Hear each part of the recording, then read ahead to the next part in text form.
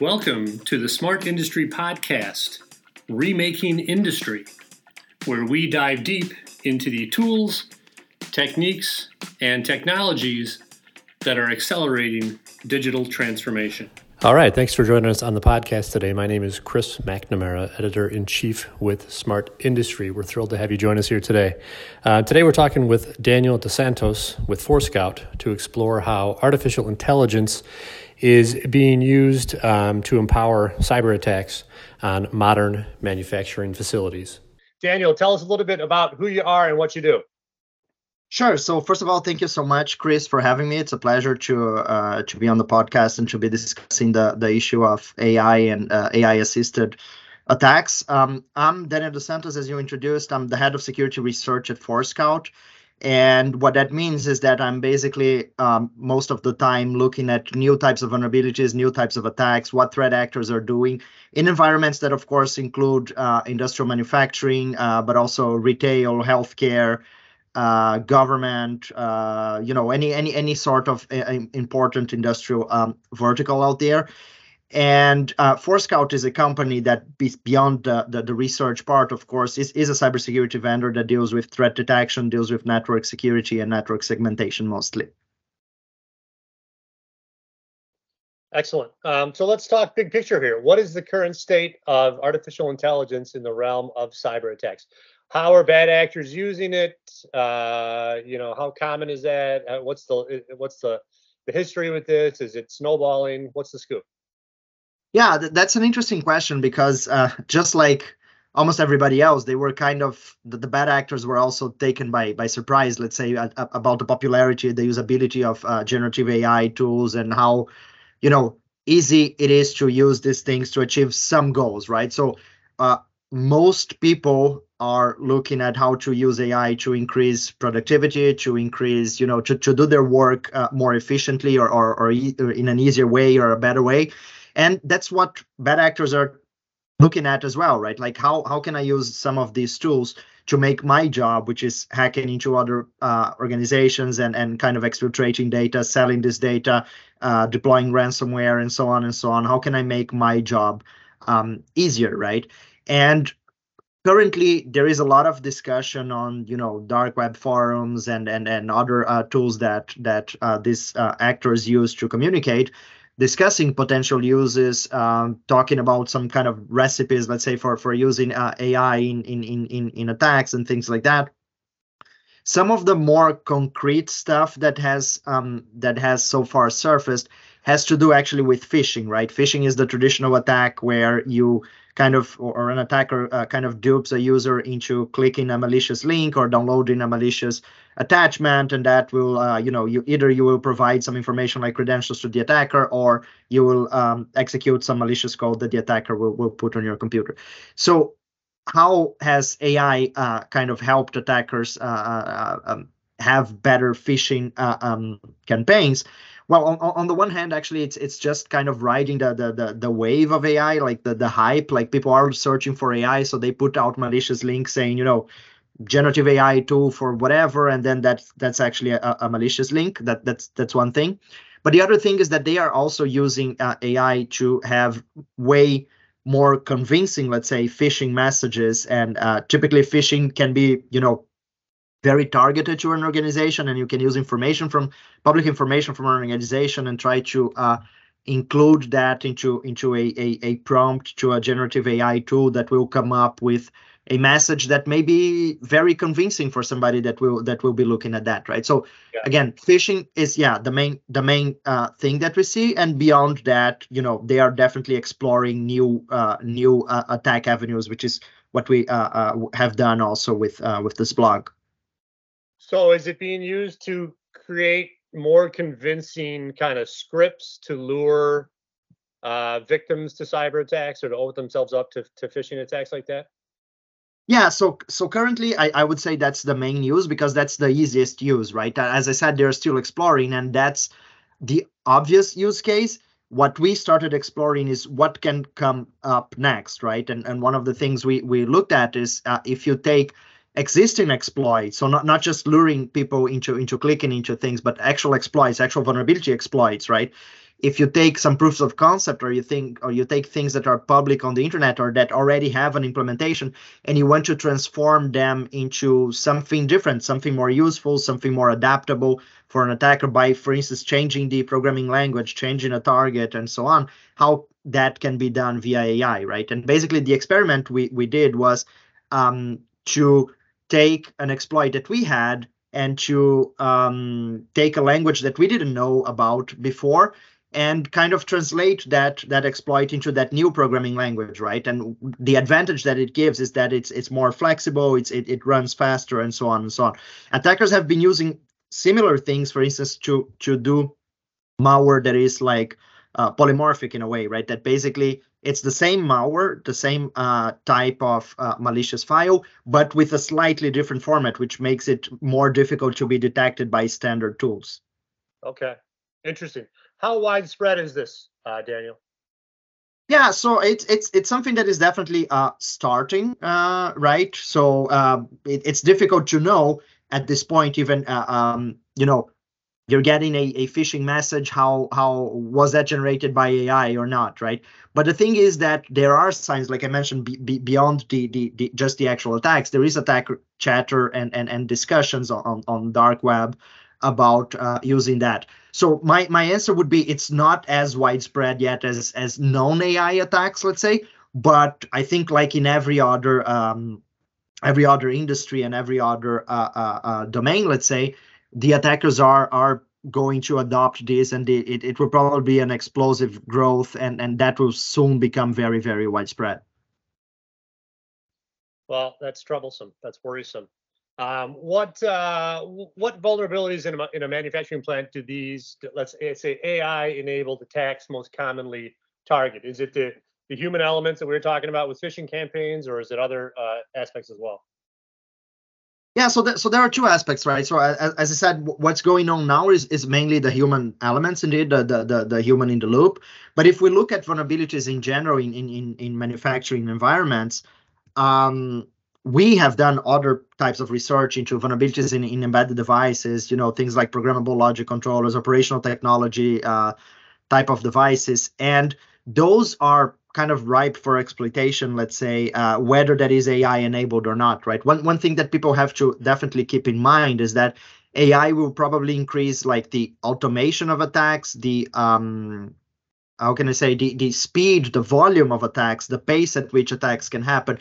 But in the end, the attacks themselves are not extremely different, right? The attack techniques, as we call them in the security world, the TTPs, the tactics, techniques, and procedures that the attackers take are somewhat similar. So in a manufacturing environment, it's typical that the attackers would go on the IT side and get access via phishing, as we mentioned, then move laterally in the network and get credentials in the organization to spread the attack further. And in some cases, they might reach the operational technology devices where those devices are less secure, let's say weaker, in the sense that they use protocols and technologies that are more outdated, they're harder to patch, and so on. So I would say that, again, if we look at it from 2 points of view, what's going on now, it's mostly on the IT side of things and the phishing and the human element, as you mentioned. If we look into the future, there is a potential for abusing AI into attacks that target operational technology and actual devices that run, production lines or whatnot. Yeah. Scary stuff. Talk to me about this recent exercise you guys performed. You used ChatGPT to convert an existing OT exploit. Tell me about that. Yeah, sure. So we took one of the research pieces that we published last year. I think it was around June 2022. So almost exactly a year ago, was looking into how attacks, just as I described before, can happen, right? Where an attacker enters from an IoT or an IT side of an organization and then reaches an operational technology device and then manages to take that down. Whether there is building automation devices in a I don't know, a healthcare facility or a retail shop, or a programmable logic controller running a conveyor belt in a production line in a manufacturing environment, right? So what we did is we took a part of that exploit, which is of that attack chain, which is an exploit at the end, targeting an operational technology device. So we took an exploit that we already had for a vulnerability that we found that affect several programmable logic controller modules. And we asked ChatGPT to translate that into another language. But the thing is that ChatGPT and most of these AI tools have sort of safeguards that will kind of prevent them from being used by attackers to generate malware, right? Like if you say, ChatGPT, give me malicious code, that's not going to happen. But what we did is basically take this code, create a scanner on the network, and then create, this type of packet without saying exactly what that was, but that was an actual exploit, right? So the main result is that we managed to get a working exploit in a language that we didn't know about in something like 15 minutes and with very few errors that we asked ChatGPT itself to correct for us without any sort of external help or anybody who was familiar with the language, right? So just saying attackers can get that and translate these exploits into different languages, different environments in a matter of minutes and be successful with that. Oh boy, you're scaring me here, Daniel. This is troublesome stuff. We're talking about the bad guys using AI to make smarter attacks. Let's flip the coin. The defensive side. Is AI being used among savvy manufacturers to better defend themselves against cyber threats, and how are they doing that? Yeah, that's great, because then we go back to the beginning and kind of flip the coin in a way, right? We started by saying that the good guys are looking at it, and then we went into how the bad guys are doing it, and now about how the good guys, let's say, can use it even further, I think. As for the malicious actors that are exploring this space, there are a lot of people in the cyber defense field, in cybersecurity, exploring how to better use AI to make their job easier, right? I think the prime example right now is analysts at the Secure Operations Center trying to basically make sense of the mountain of data that they have to go through every day, which includes, alerts, possible abnormalities on devices on the network, possible signs of intrusions and things like that, right? So using AI to kind of correlate some of those events, to tell them, what to look at, kind of find that needle in the haystack, is the main use of AI, I believe, now and in the near future. And when we go to more specific generative AI tools and kind of what they enable, let's say, that is different from previous machine learning algorithms and things that were done before, I think there is a lot of research going on into how to generate defensive code, right? So in a way, for instance, code for threat hunting in the Security Operations Center, code that helps people with, for instance, explaining reverse engineered code of malware, and things like that, right? Or even finding vulnerabilities in systems. Like that's another use case that people have been looking into, how to leverage generative AI tools to find vulnerabilities in a system that they have. So there is a lot of potential, opportunities and things that people are looking at. I would say that automating the SOC, the Security Operations Center, at this point is or not fully automating, but let's say making the job of the analysts easier with the use of AI is the main focus point. But within that field, there is a lot of different areas to be explored. Okay. And if their job is easier, they're going to do their job better. Yeah. Last question for you here. Big picture. Let's look into the future here. 6 months down the road, a year down the road, 5 years down the road. What does the future of AI-empowered cyber attack look like, and what is cause for optimism on this front? Yeah, great question. I think as of now, everybody is kind of exploring what that means, right? And as I said, it typically starts with what I'm already doing that I can do faster, better, or easier with the use of AI. And I would say in the next 6 months, it's probably going to continue to be something like that. Also because after the emergence and sudden popularity of ChatGPT and tools like that, people are kind of taking a step back also and thinking what are the next directions for AI in general, right? So I think that for the next 6 months, definitely people will be looking at the existing tools and how to use them better. Again, both the good and the bad guys in a way.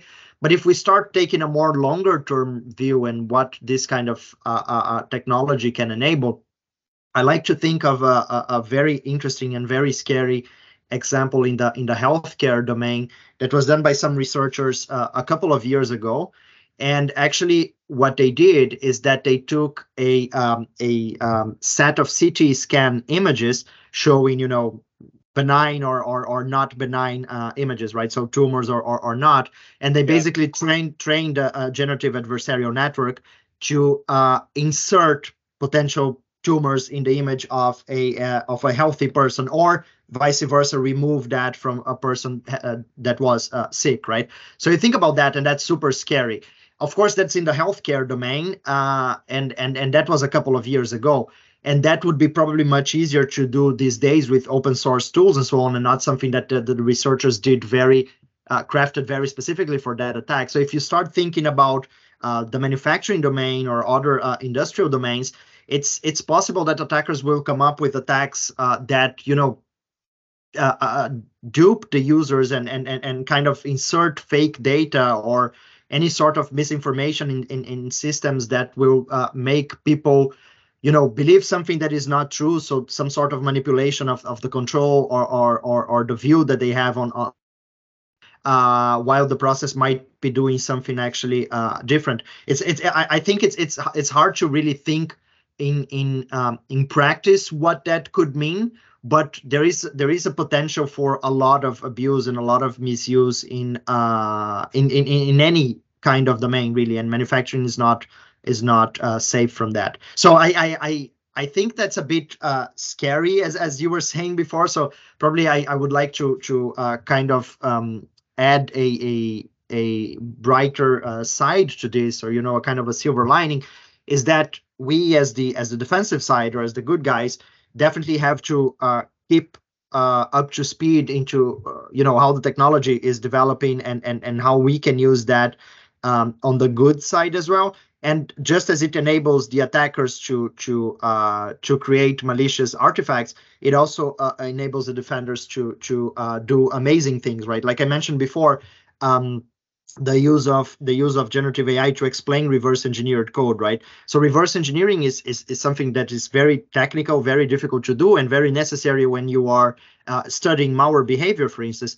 And nowadays there are tools with generative AI that are very good at explaining the result of a reverse engineered piece of code, and basically telling you this function is doing this, that is doing that, this is the actual behavior of a malware. Something that in the past could take an analyst a couple of days to do, the tool can do in a few seconds, right? And we have seen actual examples of that in our research as well.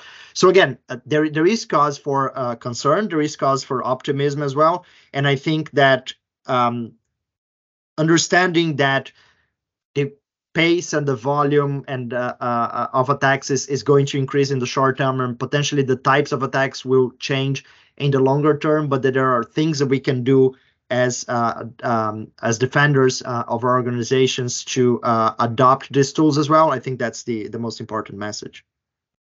Excellent.